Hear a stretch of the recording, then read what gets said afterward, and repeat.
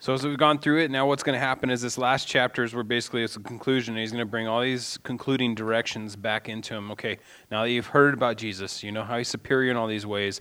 Here's some directions and how you guys are to live out your life. And just some reminders of don't go back to the old way. And he's going to talk a little bit about that before he goes into it. But it's neat, a lot of this stuff that he's talking about right at the very first, the first 6 verses is really talking to us as believers and how we deal with each other. And how we need to be praying for each other, how our marriage should be. And so he just hits some really big points, like just in a few sentences. So let's go ahead and let's go through it. Let's read 1 through 6 first of chapter 13. It says, "Let brotherly love continue. Do not forget to entertain strangers, for by so doing, some have unwittingly entertained angels. Remember the prisoners as if chained with them, those who are mistreated, since you yourselves are in the body also. Marriage is honorable among all, and the bed undefiled, but fornicators and adulterers God will judge. Let your conduct be without covetousness. Be content with such things as you have, for he himself has said, I will never leave you nor forsake you. So we may boldly say, the Lord is my helper, I will not fear. What can man do to me?" And Lord, just as we conclude this awesome book that you've had your servant write into all the ages, Lord, and just how we as Gentiles can even pull awesome truths from it, Lord, and things that will change our lives. I just thank you for just teaching us through it and exhorting us different ways and showing us how you're a loving Father and just how you're superior. And we just praise you for that, Lord, and thank you for showing us all those truths, Lord. And I just ask that you just help us to live it out. And just in this conclusion tonight that we read over and we study, that you'd show us on what we need to do and remind us of things. There's a lot of reminders in here that the writer was reminding the church and the Jewish believers. And so, Lord, just help us to grasp those things, those different ideas and those convictions that you want to give us, Lord, and that we carry out throughout the week and our lives, Lord. And we would just exalt you, give you the praise that you're definitely worthy of, Lord. And we just ask that you would do all this and, Lord, that you would just bless us through your word tonight and just continue to teach us. In your name I pray, amen. All right. So, that first verse, let brotherly love continue. And of course, it's already happening, right? Because he wouldn't say let it continue if it wasn't already happening. He'd go ahead and tell them, look, you guys need to have brotherly love. He says let it continue. That part of love, and he actually uses a different word here for love in the Greek. Greek's awesome because it has so many different meanings to the words.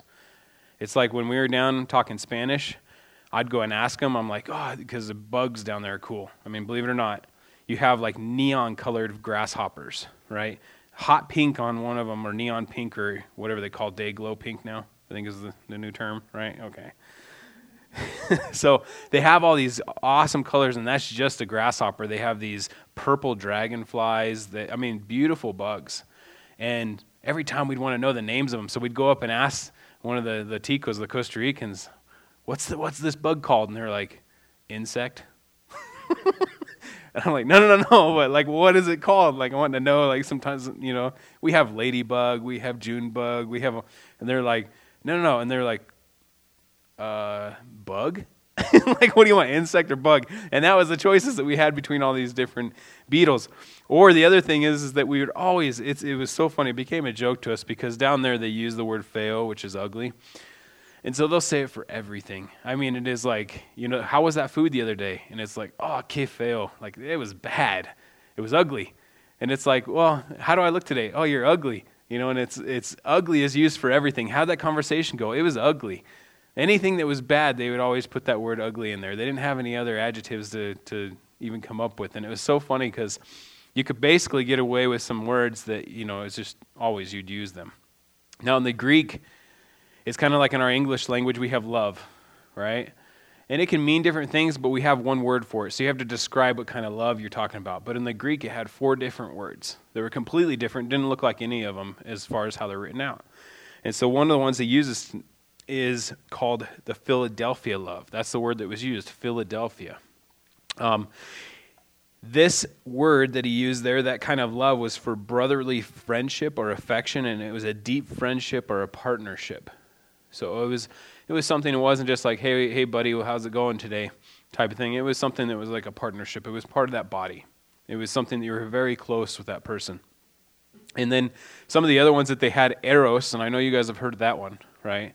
Eros is more of like what it sounds like, the exotic or the sexual love. I got to make sure. Tonight's a little PG-13, just to warn everybody. So we're going to get into some stuff. And then storge is another one. That's the family love. That's like what the parent has with the child.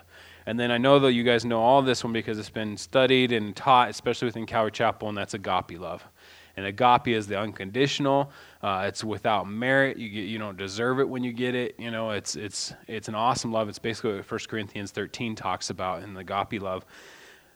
And there's no expectation of repayment from this. It's God acting out that love perfectly. He's really the only one that can do that. I mean, go ahead, try.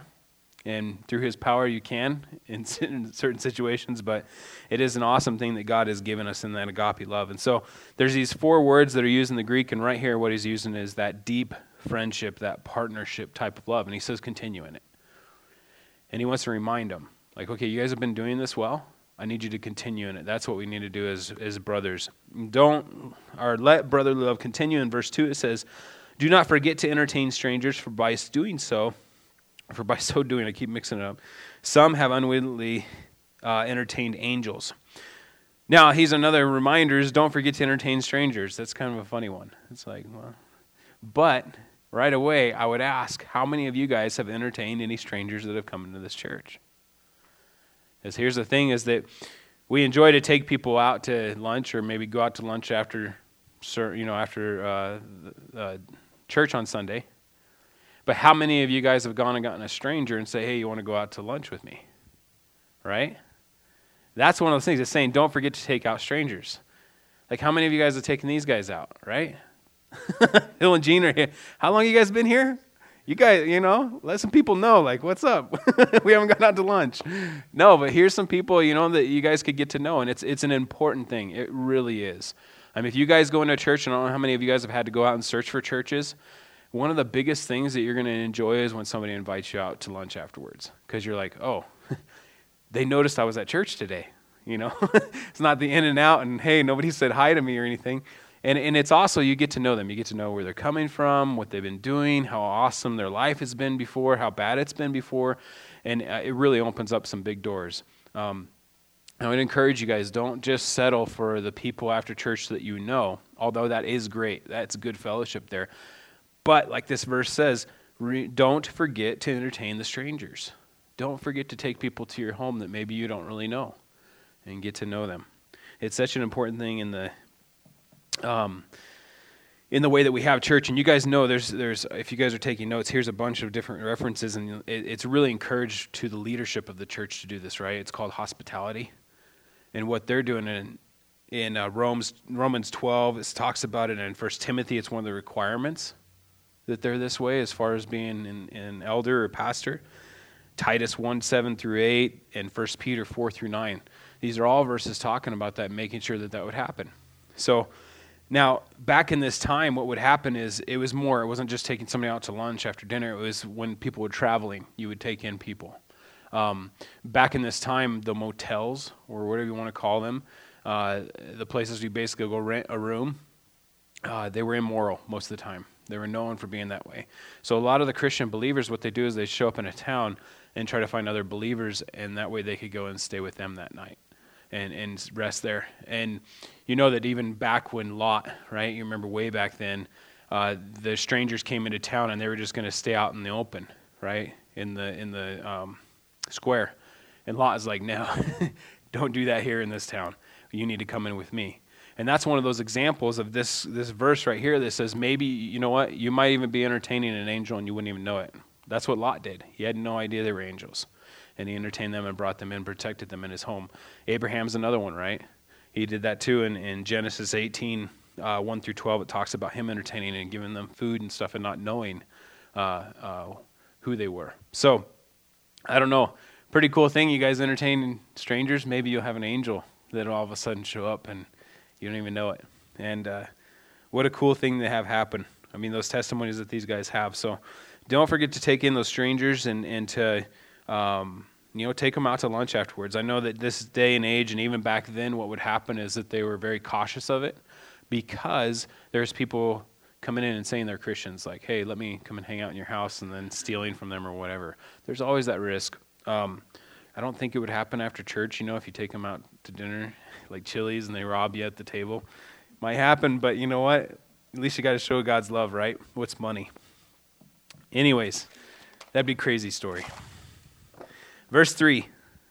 Remember the prisoners as if chained with them, those who are mistreated, since you yourselves are in the body also. This one is one of those verses that just hit me. It's one of those that even on the side I have pray for North Korean Christians. They're heavy on my heart. If you guys have ever gone through and read any books on any of these guys that have had to go through horrible situations in their lives for Jesus, it really, really opens your eyes to see, wow, there's something else going on out in that world, something that we don't experience here in America at all. A great book, if you guys want to go and check it out, is go read Tortured for Christ with Richard Wurmbrand. And that is a guy who was a pastor during the communist era in Romania. And he stood up, and I think it was 1948, and he stood up in front of them and declared that Christianity and communism cannot go together. And from that point on, his life completely changed. He was in prison several times, or I think 2 different times, and the stories he has, the torture he had to go through. But this guy is so rounded. I mean, this guy is all about Jesus. And awesome guy. And I just remember there was one part, and why I went to this verse is because when he was talking about it, when I was reading through this book, there's one point that it came to in how he survived, or I don't think it was in the book. There's actually a YouTube video. Sorry about that. There's a YouTube video. It's a black and white. Go check it out. It's when he goes back and checks out his cell that he had to live in, this tiny little room. And they asked him, how did he get through this? And he said, the reason, and what I thought about when I was going through this, is I knew that the people in the West were praying for me. And right there, I was so convicted. I'm like, how many, because that was back in the up to 64, I think, is when he was in prison. So the first time was 1948 on, and then the second time was 1959 to 1964. He was in there for the second time. But I just remember thinking, how many Westerners really were praying for him at that time, And then I thought, well, let me put it in my place right now. How am I praying for my brothers and sisters right now that are being tortured for Jesus? And it's happening in all kinds of places, And North Korea is really the one that the Lord laid heavy on my heart, and just being praying for those pastors that right now that are going through horrible things and being tortured, those Christians over there, that they could get through it, that they could save those that are torturing them. I remember reading one of the things Wurmbrand had to say is one of the other pastors or the believers that was being tortured. The guy said that I am your supreme authority in your life, the torturer did to the Christian. He says, and how are you going to have power over me? And the guy smiled and he says, I have power over you because I can love you until you torture me to death or through death. And that was the power that was there. And just these guys that are, it's awesome. Another one of the quotes, and I was going through them and I'm just like, wow, these guys are so deep. He said, how awesome it is with a flower that you would wound it. And because of when you wound it, it puts off a perfume, and it just has a sweet smell. And just showing that is the life of a Christian. You wound it, and there should be the sweet smell that would come from the life of the believer. Awesome things, you guys. Go read that. And it really should encourage you to remember the prisoners as if chained with them. And it's referring to those that are in the body, because of that last part, it says, since you yourselves are in the body also. Just remember on Christian brothers and sisters that are out there and they're in prison for Jesus Christ. We have to be praying for them. It's a huge deal in their life because they battled every day wanting to give up and wanting to go ahead and deny Christ or whatever their torturers are trying to get them to do. So remember to pray for them, just like what it says here. Now in verse 4, marriage is honorable among all, and the bed undefiled, but fornicators and adulterers God will judge. The world hates this verse, don't they? This is not going along with what the world's theory on sex is, right? It is one of those things that they're like, yeah, right.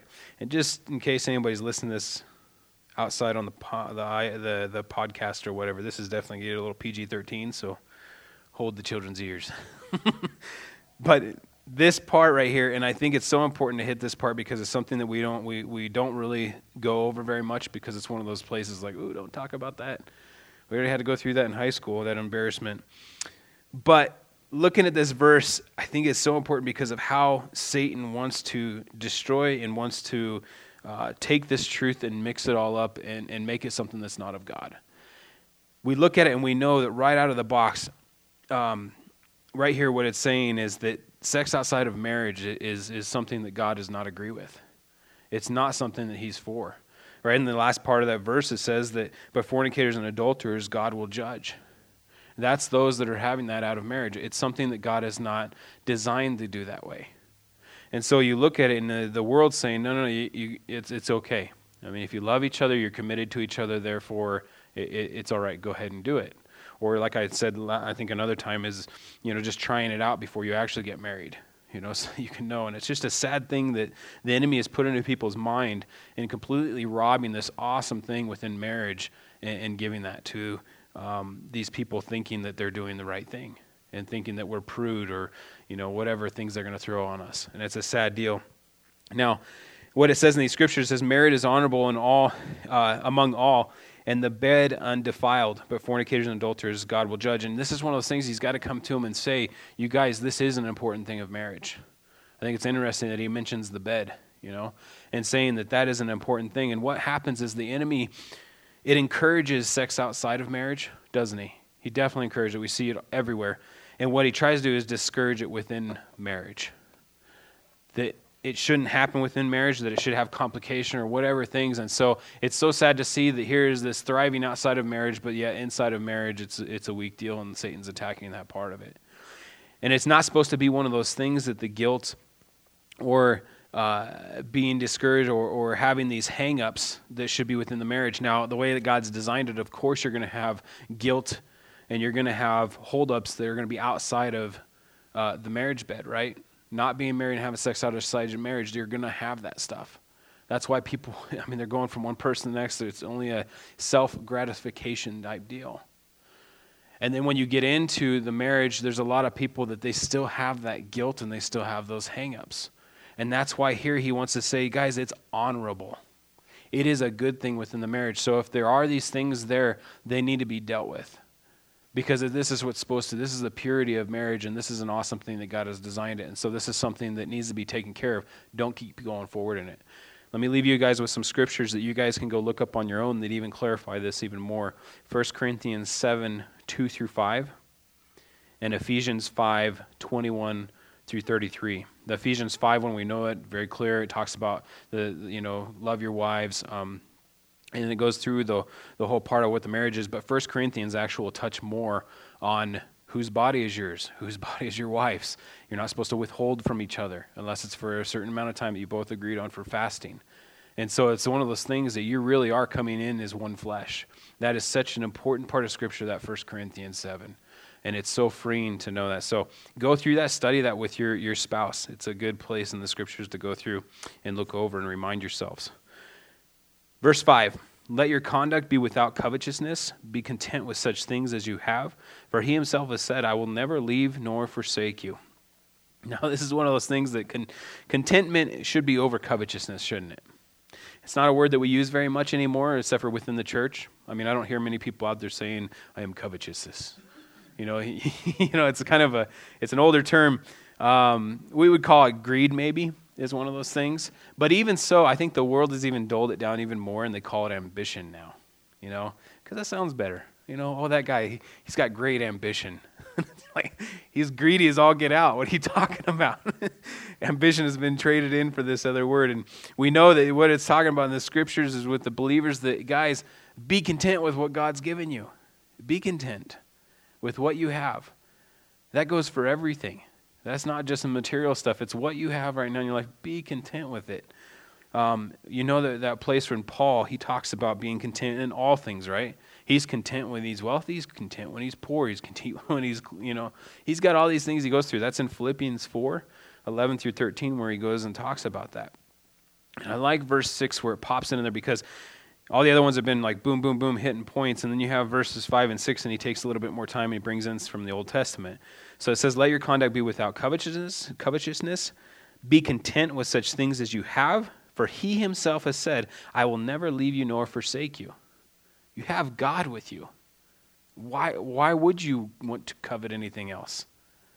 You have the Creator that's for you, right? And then in verse 6, so we may boldly say, guys, we can go out there and say, God is my helper. The Lord is my helper. I'm not going to fear. I will not fear what man can do to me. And just having the contentment, real contentment, and not a thing like, oh yeah, I'm happy with everything, and then go complain about it, or go out and shop on Amazon until you feel content, you know. Not that was not for the women, because that would be for me. Trying to find that real contentment is to trust in God for our needs. Real contentment comes when we trust in God for our needs. There's an awesome little quote from Martin Luther as he's walking along and he's talking and he speaks to this bird that's there and he goes, "Hello, theologian. How was your day today? That this fool would come up and speak to you." You know, this bird, and I can't remember, it was all in this cool old English and I can't speak that. But he's talking about how awesome it is to see this bird because this bird goes throughout its life without any worries. And here he is, the foolish man, worrying about everything and how he can be dressed and how he's going to eat. And he just totally respecting this bird that we would always look at as like, oh, it's a pretty bird. But he's completely like this theologian that knows God is going to provide for it and it has no worries, you know, just as what Matthew talks about. And just a neat little thing that Luther went and talked about. So going on, verses 7 through... we'll go all the way up to 17. So remember those who rule over you or who have spoken the word of God to you, whose faith follow considering the outcome of their conduct. Jesus Christ is the same yesterday, today, and forever. Do not be carried about with various and strange doctrines, for it is good that the heart be established by grace, not with foods which have not profited those who have been occupied with them. We have an altar from which those who serve the tabernacle have no right to eat. For the bodies of those animals whose blood is brought into the sanctuary by the high priest for sin are burned outside the camp. Therefore Jesus also, that he might sanctify the people with his own blood, suffered outside the gate. Therefore let us go forth to him outside the camp, bearing his reproach. For here we have no continuing city, but we seek the one to come. Therefore, by him let us continue to offer the sacrifice of praise to God, that is the fruit of our lips, giving thanks to his name. But do not forget to do good and to share, for with such sacrifices God is well pleased. Obey those who rule over you, and be submissive, for they watch out for your souls as those who must give account. Let them do so with joy and not with grief, for that would be unprofitable for you. Now, Sean really wanted me to hit on these verses 17 and 7, but I wasn't going to, we'll try back from that a little bit. Remember those who rule over you. It's really... Now, what it's talking about, it's not saying that, okay, you slaves, listen up. It's not going there. It's talking about those that lead. And, of course, we know in the context there, remember those who lead over you, who have spoken the word of God to you, whose faith follow, and considering the outcome of their conduct. And it's just saying, you guys, watch out for those guys. Those ones that are teaching you the word of God, and those that are leading you in the church, be respectful to them. It's one of those things that and even verse 17, I'll put them both together now because they speak of the same thing, but that one says, obey those who rule over you and be submissive, for they watch out for your souls as those who must give account. Let them do so with joy and not with grief, for that would be unprofitable for you. And just being sure that we make sure that those that are leading us, that we can bring that joy to their life and not that grief. I mean, it's one of those things that you just watch out on how you deal with them, because the thing is being in that pastoral role, a lot of people associated with, cool, you have like the most plush job ever, because you get to come and you get to do, first of all, what you love. You get to go and sit down, and hang out with people for the day, and you get to talk about God all day long. You get to pray with people. I mean, it's a pretty cool thing. And those are all awesome aspects of being a pastor.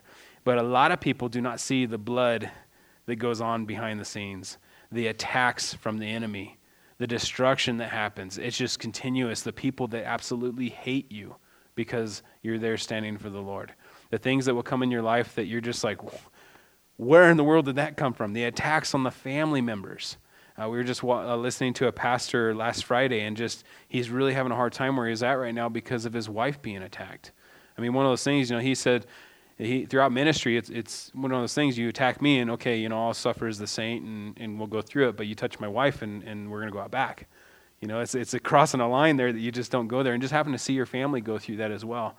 There's so much stuff that happens with the pastor and his family that it's something that we don't see, because most pastors, they're not going to come and share that with you because they're a leader. I mean, leaders don't come and talk to you about all the woes and here's, this person's picking on me over here. This person wrote me a nasty letter. It's not one of those things. You wouldn't want a pastor like that. And you have a strong pastor. I'm thankful for, I know Sean's here. I don't want to make him turn red, but really thankful for what, he does and what he has to put up with. And it's just one of those things that make sure, as you guys being a part of this church, that you're bringing joy to him and how you're, conducting yourselves. And how you listen to what's being said, and how you're bringing joy to their family as you pray for them, and you make sure you're taking care of them as well. It's just one of those things that we need to do in guarding our pastor and his family. It's one of the things that he asks us to do here. Obey those that who lead you or rule over you, and be submissive, for they watch out for your souls as those who must give an account. And that's the biggest thing, is that there's a different requirement there for those that are leading. It's one of those things, it's a scary deal, and a lot of guys don't want to be called into it because you're going to be answering for different things. It's a big deal. And so just make sure you guys are bringing them joy, and those other leaders that you come in contact with. Verse 8, it says Jesus, and it's so interesting because he's concluding, and he's just hitting all these points as he goes through, right? It seems like it's not completely flowing, but he all of a sudden pops in there. He says, Jesus is the same yesterday, today, and forever. Just reestablishing that Jesus Christ is immutable. It's what the theologians use for that word, and saying that he's unchanging. Jesus will never change. And just helping them understand that this isn't going to be some doctrine that for today, it's like this, but then it's going to change into something else. Jesus doesn't do that. And you guys can see that there's other religions that have come up and tried to change Jesus, haven't they? They've tried to mess with him, and it's no. The verses say that he's the same as he was, as he is, and he will be, being forever that eternal God. In verse 9, do not be carried about with various and strange doctrines, for it is good that the heart be established by grace, not with foods which have profited those who have become occupied with them. And going back and remembering that this is to the Hebrews, right? They had certain things they were supposed to eat, certain things that they're supposed to be doing according to the law, and he wants to reestablish, guys, don't do that. It's not even profiting those guys that are eating that. Okay, it's just another food. It's not this whole blessing or thing that they think is going to happen with them. We're under Jesus. We're under grace. Let your heart be rooted in that grace. That it means no matter what you're going to do, God's going to pour out his grace on you. That's what's going to happen. And so it says, for it is good that the heart be established by grace, not with foods that have not profited those who have been occupied by them or with them. In verse 10, we have an altar from which those who serve the tabernacle have no right to eat. And that one is just like one of those things that they were so much into, you have no right to come to this altar unless you're perfect, you're clean, you got all these things in order. And here it is, this writer's turning right back. You know what? We're serving a heavenly God now, a heavenly priest that's serving the heavenly tabernacle, because he just went through all this. You guys don't have any right to come here if you're not going to come by grace, because that's how you come here. It's not going to be by some sacrifice that you're doing. And so just saying that there is no right. And then he goes into just how we are as we're humbled, just like Jesus Christ was, and talking about how it's outside of the camp. And it's one of those things that we need to take a stand that, yes, you guys are going to be looked at as weirdos. You're going to be outcasts. It's just one of those things that you're not going to mesh with the world. You're not supposed to. I remember one of the worst things that my roommate, I was living with two secular roommates. What an experience. But I remember one of them, he said one of the worst things that I've ever heard to me. And it wasn't something you'd think was evil. He just said, and this guy completely just living life in the world. He came up to me and he says, Curtis, you're the coolest Christian I've ever met. And I knew right then, it's because I don't even talk about God at all. I don't say anything. And I knew that's why he said it. And I'm just like, so much shame. I was like, here's a guy that's so worldly and he's comfortable with me being around. Not that we're supposed to be that person over there, the church out there with the horrible signs saying evil things to people, but that thing that we are supposed to separate ourselves, that we are going to be separated if we stand on that truth that Jesus Christ has given us, just like he was separated from the camp. That's what's going to happen to us. And so something we should expect to happen. And as Chuck Smith, not being that weirdo, like he used to ride with this one girl in the back, and she in the back of the bus, she'd just be screaming and going off on people the whole way on the ride about Jesus and how they're going to die if they don't repent. And he's like, she made herself the weirdo. It wasn't she was a weirdo because of Jesus. She was just the weirdo. He said, make sure that if you're the weirdo, it's because of Jesus, in your life. So, verse 13, therefore let us go forth to him outside the camp, bearing his reproach. For here we have no continuing city, but we seek the one to come. Of course, we're being, we're vagabonds. We're just traveling around. We don't have that sure place yet. We're looking forward to it, right? And then verse 15, and I am running out of time. I'm out of time. Verse 15, I want to hit on this verse because I felt it was very important. This is the essentials for proper praise in this verse that I saw on there. Therefore, by him let us continually offer the sacrifice of praise to God, that is the fruit of our lips, giving thanks to his name. And just four of the things that I got out of that verse is that praise is going to be by him. It pleases him because it's through his righteousness. It's by him. And it's entering in his righteousness is why we come into it. The second one is continually.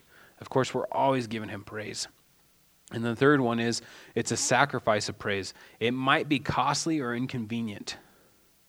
It might be costly or inconvenient, which is something we don't ever look at, But I always think, how many times have you guys wanted to raise your hands if you guys are worshiping and you're like, that might be a little weird. I'm in the front row today and everybody's going to be looking at me. And it's one of those things that, even I've come up where I'm singing the song and it talks about we raise our hands high, and I'm just like, I'll skip that part because I'm not going to do that.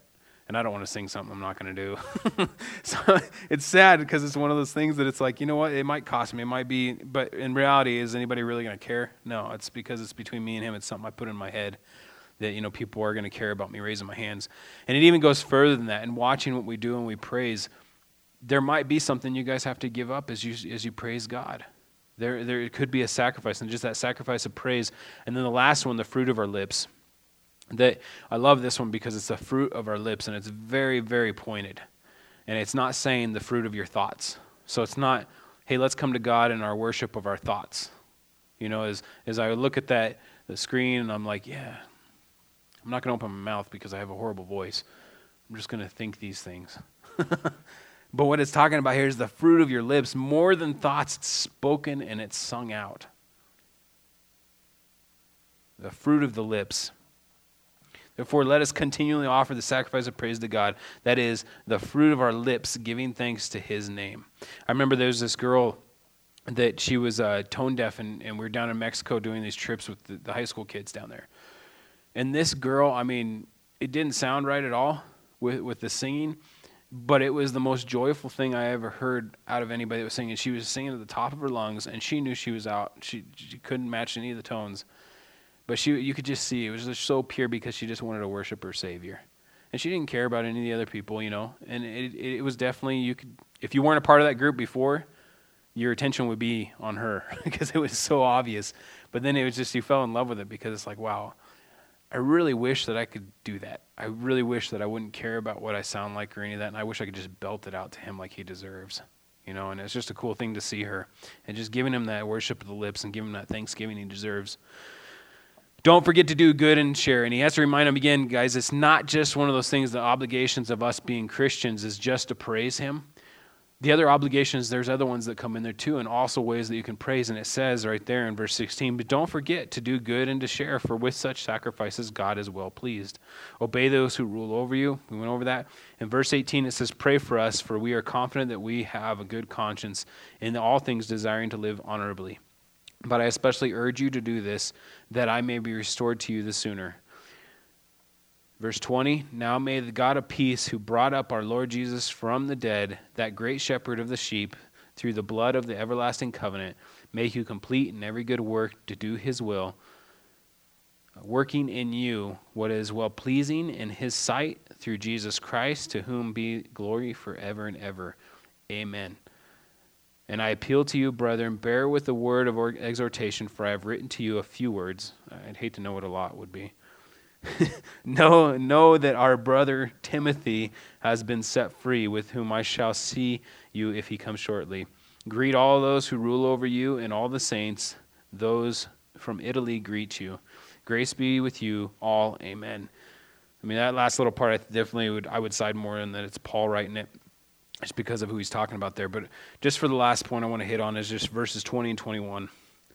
And I would look at this in this scripture, these two scriptures, if you look at them, let's read through them and have this thought in your mind as you read through them, that it's a spiritual progress right here, okay? Spiritual progress. Now may the God of peace, who brought up our Lord Jesus from the dead, that great shepherd of the sheep, through the blood of the everlasting covenant, make you complete in every good work to do his will, working in you what is well-pleasing in his sight, through Jesus Christ, to whom be the glory forever and ever. Just that awesome part of you get to see him. Now may the God of peace who brought you up our Lord Jesus from the dead, brought up our Lord Jesus from the dead, that's one of the first things we believe in, right? That's that first step that we take. And then that great shepherd of the sheep, we let him shepherd us. We let him take control of our lives. And through the blood of the everlasting covenant, just having that blood in that New Testament, consecrated by his blood in our lives, that new testimony that we get to be on, that new covenant that we get to follow under, that covenant of grace. In verse 21, make you complete in every good work. We know Ephesians talks about that, right? Good in Ephesians 2. Complete in every good work to his will, working in you what is well-pleasing in his sight. And I think that's awesome because it's not one of those things where we come to him and it's like, okay, I'll get it right. Don't worry, Lord. I'm gonna do my best. I'm going to be a good Christian. I'll make sure I work this out better next time. It's not that. Look what that says. Working in you what is well-pleasing in his sight. Not what's well-pleasing in your sight. Not you working it out to the best of your ability, but it's all in his hands. What an awesome part of Scripture, right? And it says that it's going to be through Jesus Christ, to whom be the glory forever and ever. Amen. Amen, right? That's a good amen right there. Lord, we just thank you so much for your scriptures and what you teach us. And just the progress that we get to go to, that it's absolutely in your hands. And Lord, all these reminders that you've given us as you've closed out this book, just help us to remember what it is to have that brotherly love, what it is to have that honorable place in our marriage, Lord, just that we could worship you, and Lord, that you just strengthen our marriages. As the world tries to attack it, as the enemy goes against our marriage, Lord, and just as marriage as a whole is being redefined in our country, Lord, I pray that we just stand firm, that we voice what you want us to voice, Lord, and we be about your business. Even if it's going to exclude us, and like what you've told us, that it's going to put us outside of the camp, Lord. We truly want to be there because that's where you are. You're outside of the camp, Lord. And so we just want to be with you out there. I ask that you just challenge us, Lord, that you'd bring up different things in our lives that we could completely proclaim you. And Lord, we really want to see people come to you. We want to see that exciting time of a person being turned over to you, and for all of eternity now they're saved, Lord. And just give us those moments that we can exalt you, Lord, and we can give you glory. We remember to praise you continually, Lord, and just give you thanks like you deserve. And we're just thankful, Lord. We're thankful for what you've done and what you continue to do in our lives and how you bless us. And the other thing too, Lord, is that you would just remind us again to pray for those that are out in other countries, Lord, that you would give us dreams or even visions of who we need to be praying for, like what you've done with the old saints and even people that I've read about, Lord. That you would give us that so we could poignantly talk and pray for those people that you have out there suffering for you, Lord. I pray you just direct us and who we're supposed to be doing and what countries we need to be praying on, Lord. And we just thank you, and thank you for the blessings you've given us and where we've been raised, Lord. We praise you and just pray all this in your name. Amen.